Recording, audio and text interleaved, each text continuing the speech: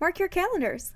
The ADCES 24 Annual Conference parades into New Orleans August 9 through 12, 2024. Registration opens March 26, but you can start planning your trip now. Get ready to seize opportunities to connect, learn, and optimize your diabetes care and education practice. Stay tuned for updates at adces24.org.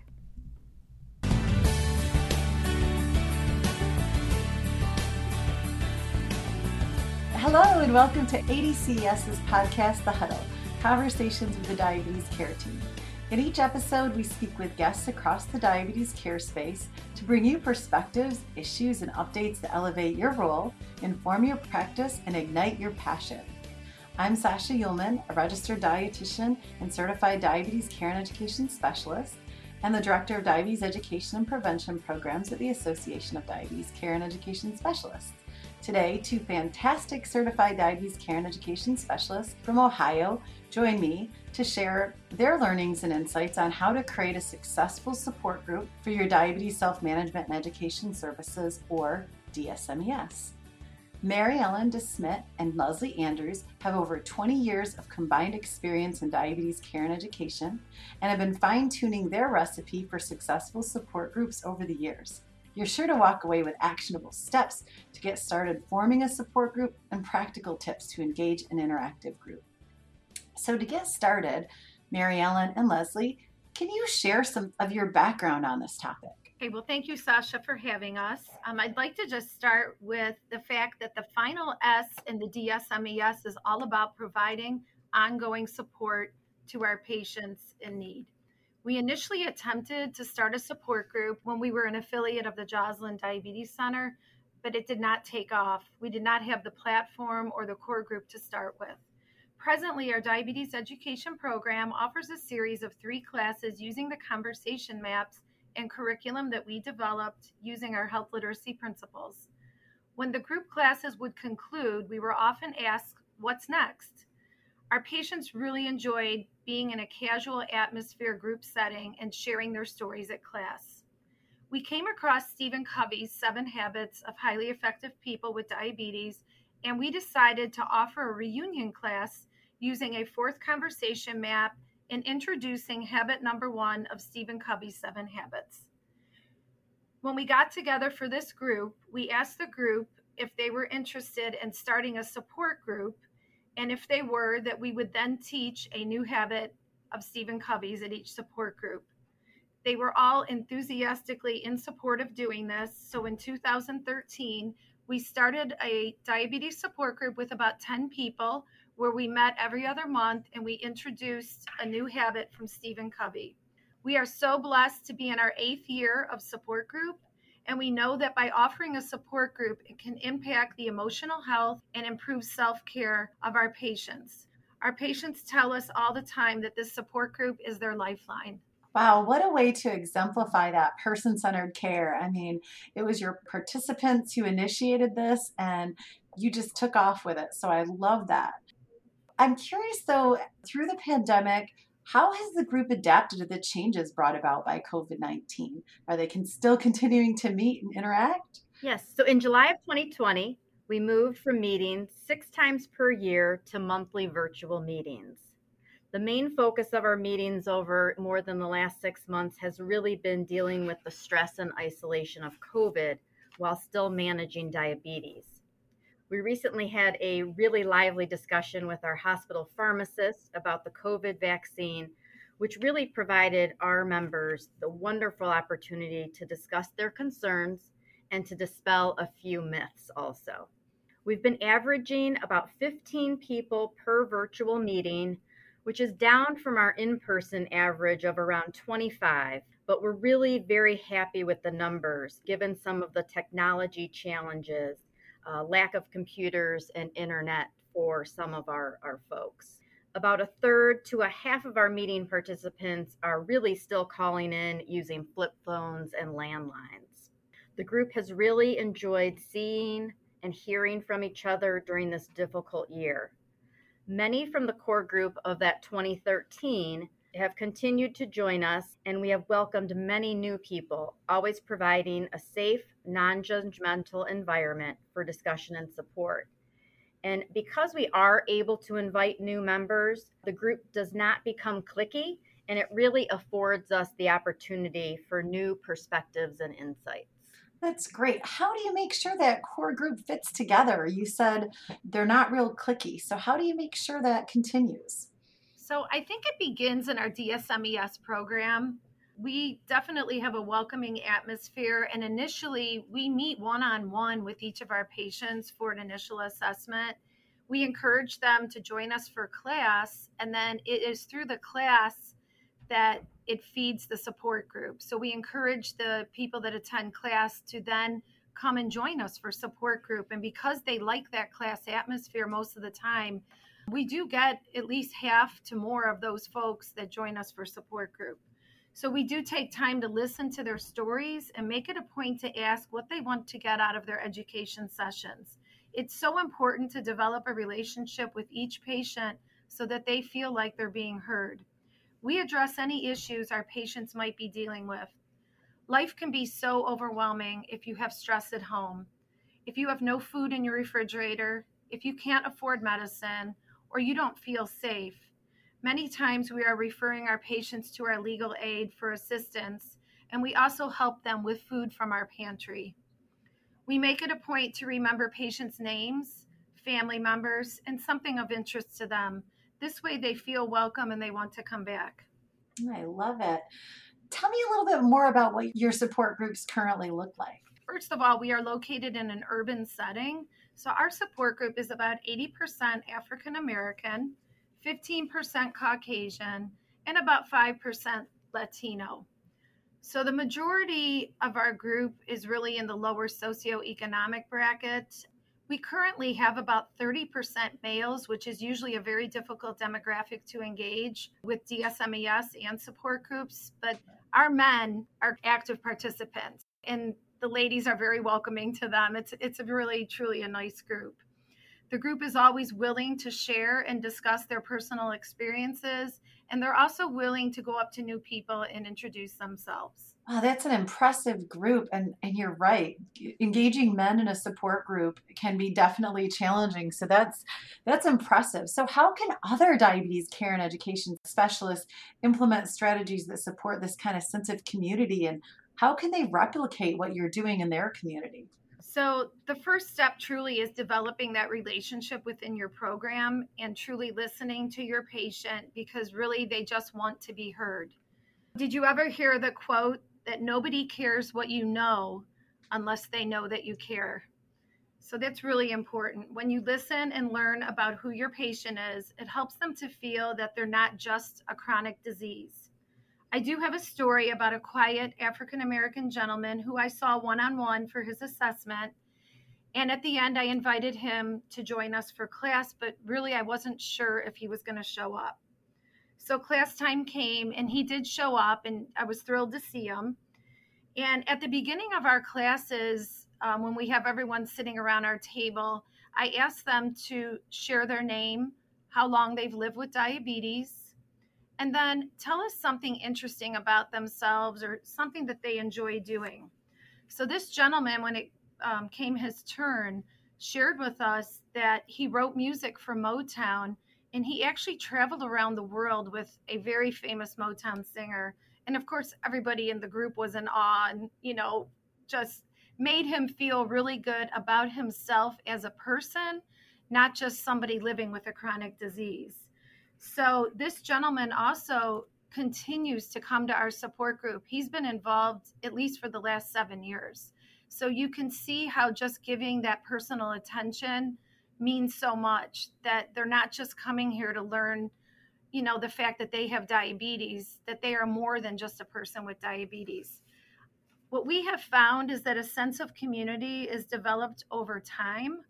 Our group has developed a really strong sense of community, but it takes time. They need to know that they feel safe, that they won't be judged, and that their voices are heard.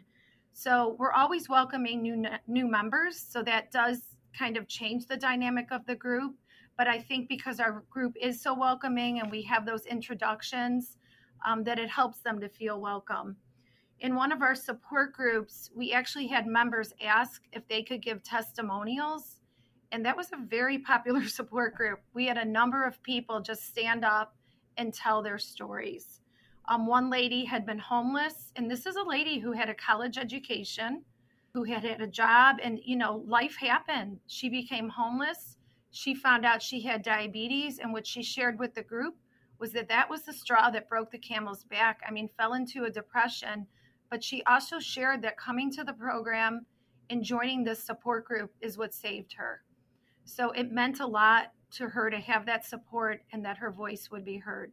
Wow, I love those examples. And really, some of your examples had absolutely nothing to do with diabetes. And I think that's a hard thing as a diabetes care and education specialist when someone comes to you.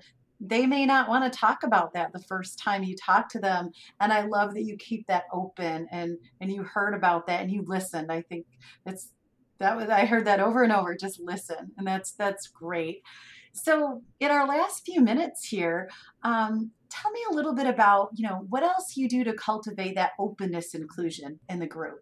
Yeah, so I think cultivating the openness and inclusion really begins for us with understanding our population and their needs.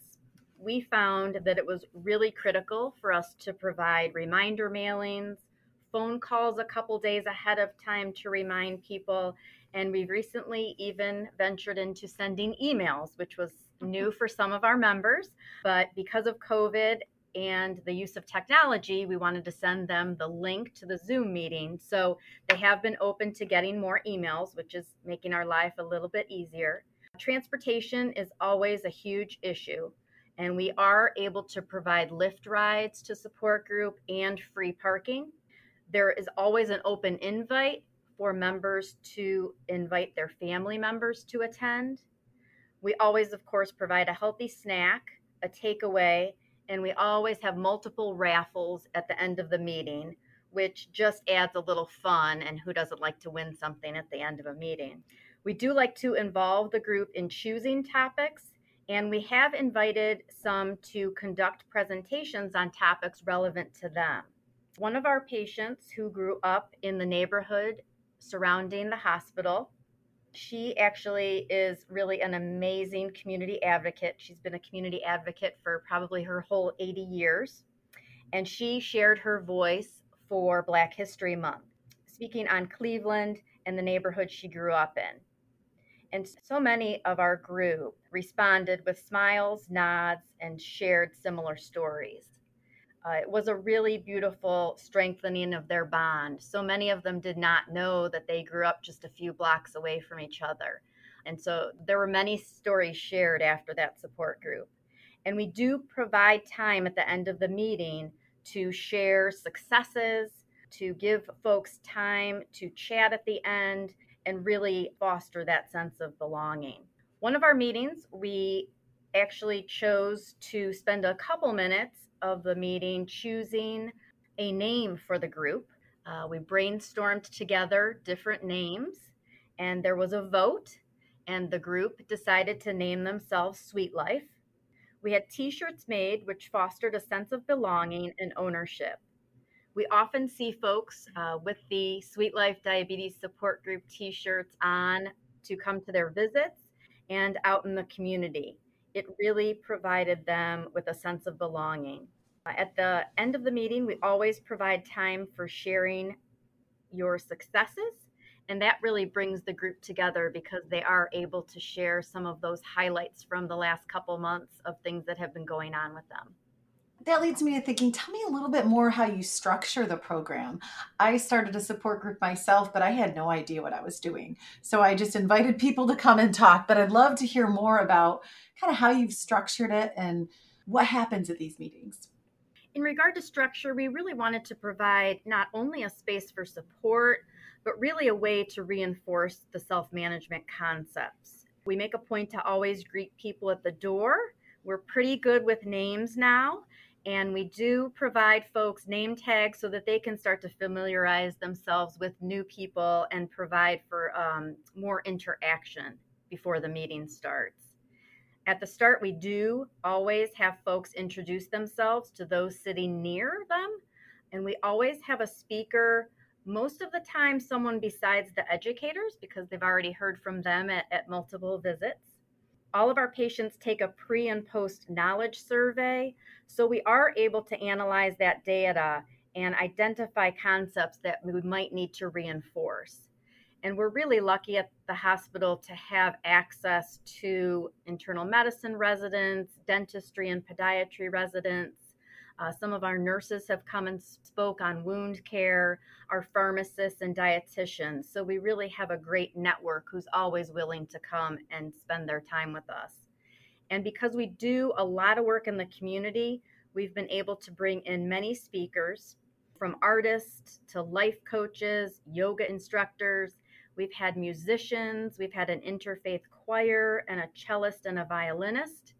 And I know these may not speak directly to diabetes self-management, but they do focus on the mental and spiritual components of health that really play such a critical role in overall well-being. And I think because we have such a good understanding of our group, we really are able to provide these less than traditional programs with a lot of success. Wow, that's a lot of cool stuff that your participants get to hear about and learn about in your sessions. So it's so impressive, but how do you make it sustainable? How do you support this financially? Yeah, so I think even before you go to approach administration, I think you have to gauge your department's interest and enthusiasm for starting a group. Is there genuine interest in putting in the time needed to make it successful? I will say that once you do get started, you really are energized by the response. I know that we are. Mary Ellen and I get so much joy and a real sense of making a difference in the lives of our group. And I will say that after all these years, they really have become part of our family. Our hospital is very supportive of our efforts. They provide us the time to make the phone calls, the mailings, to really spend time developing the programs. And it's really, they look at it as a benefit to the community. We have over the years secured some grant funding to provide monies for food, transportation, the giveaways, minimal speaker costs. Really, we've had very little of that. Really, it has not taken a ton of money. So I'll say that a little money can really go a long way. So it sounds like a lot of passion and dedication too from your team. What kind of resources have you found to be helpful for your participants? During COVID, it really opened our eyes to the need of some of our patients for computers and internet access. So we have been working with some local nonprofits and some of the internet providers to provide folks with computers and low-cost internet. In addition to that, just some resources that we've been providing for years is really addressing the social determinants of health. We've had multiple support groups with organizations and representatives from our local food bank. We at the hospital have a medical legal partnership with the Legal Aid Society. So our patients have access to lawyers at no cost to help them with potentially utilities, rent issues, any type of insurance issues that they're having. So I would reach out definitely to local organizations. Most communities do have a legal aid society. Folks just need access to that. We've also tapped into some of our academic institutions. We've done a lot of work with OSU Extension and their dietitians. They've come and provided some really great cooking demonstrations and programs for our folks. And before COVID hit, we were initially going to provide a community program, hoping that that might feed our support group also. So the OSU dietitian was going to do a Dining with Diabetes program in the community, offered to anyone who had diabetes, and we thought that might funnel some folks to us also.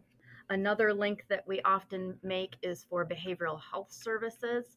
So many of our patients suffer with depression and just need some help in that area with counselors, and we do try to link them to those services, which can often be difficult to schedule.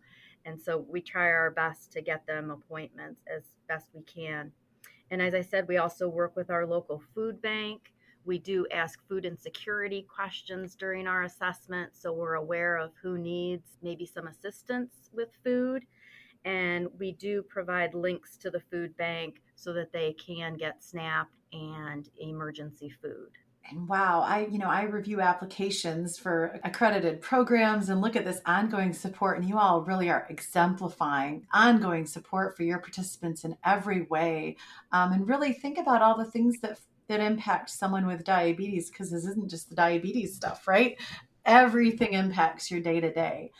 But kind of thinking on those terms, kind of a last question here I have for you. What action steps can listeners start putting into place today to create successful support groups? So I think both Leslie and I feel that the most important thing is to know what works for your group and to really know the group of people that you're working with. Get a feel for the personality of your group. And you know what? Just kind of throw the idea out there if you have a group that you're working with, and then get some feedback from them. Try and see if they would be interested. And like we had said before, having that core group to start with really makes a big difference. I mean, when we started the group the second time, just having that group of people is what helped with our success. And then we also had a platform to work with. We had an idea to work with. So we introduced those 7 habits just with habit number 1 to kind of reel them in. And then they knew what they were coming for. So really, if people feel comfortable and they know what to expect, if they know that something is dependable and reliable, if they feel safe, these are all really important things to have when you're starting up a support group. So like I said, just throw that idea out there. It's also important not to be too strict, to be open-minded, because things can change over time, and to kind of let the group lead. You want them to feel that this is their group. And I will say that our folks have told us that they feel 100% that this is their group. One of our participants shared with us that this support group is a different kind of medicine. It touches on the physical, the emotional, and spiritual aspects of living with a chronic condition. We actually had taken a survey from our members just to get feedback on the meetings and their needs. We wanted to make sure that we were really meeting their needs. So one of the questions we asked them was to give us one word to describe the group. So some of the adjectives they gave us were helpful, beautiful, kind, proud to be a part of, compassionate, amazing, dependable, it has lasted over time, and a blanket of goodness. So like I said, I think really this support group is what Leslie and I are most proud of in our program, because it has lasted over time and it brings so much joy, not only to the participants, but to us. So if at first you don't succeed, like us, remember this quote that we share with our patients. Sometimes courage is the quiet voice at the end of the day saying, I will try again tomorrow. Wow, you guys are definitely an inspiration. So there you have it. Mary Ellen and Leslie have distilled the elements of a successful support group into actionable and practical steps you can start taking today. Remember that the needs of the person with diabetes always comes first. By allowing the support group to address any issues the individual might be facing, you stop the issues from interfering with their diabetes management. Also remember that a culture of openness and inclusion starts in your DSMES encounters and will keep your participants coming back for more in the support group. These groups are a great opportunity to provide supplemental information on self-management, but make sure the participants share their input and shape the content so they can share and learn what they're most interested in. Meeting people where they are is our goal. For any additional notes and resources from today's episode, check out the show notes at diabeteseducator.org/podcast. The information in this podcast is for informational purposes only and may not be appropriate or applicable for your individual circumstances. This podcast does not provide medical or professional advice and is not a substitute for consultation with a healthcare professional. Please consult with your healthcare professional for any medical questions. Thank you.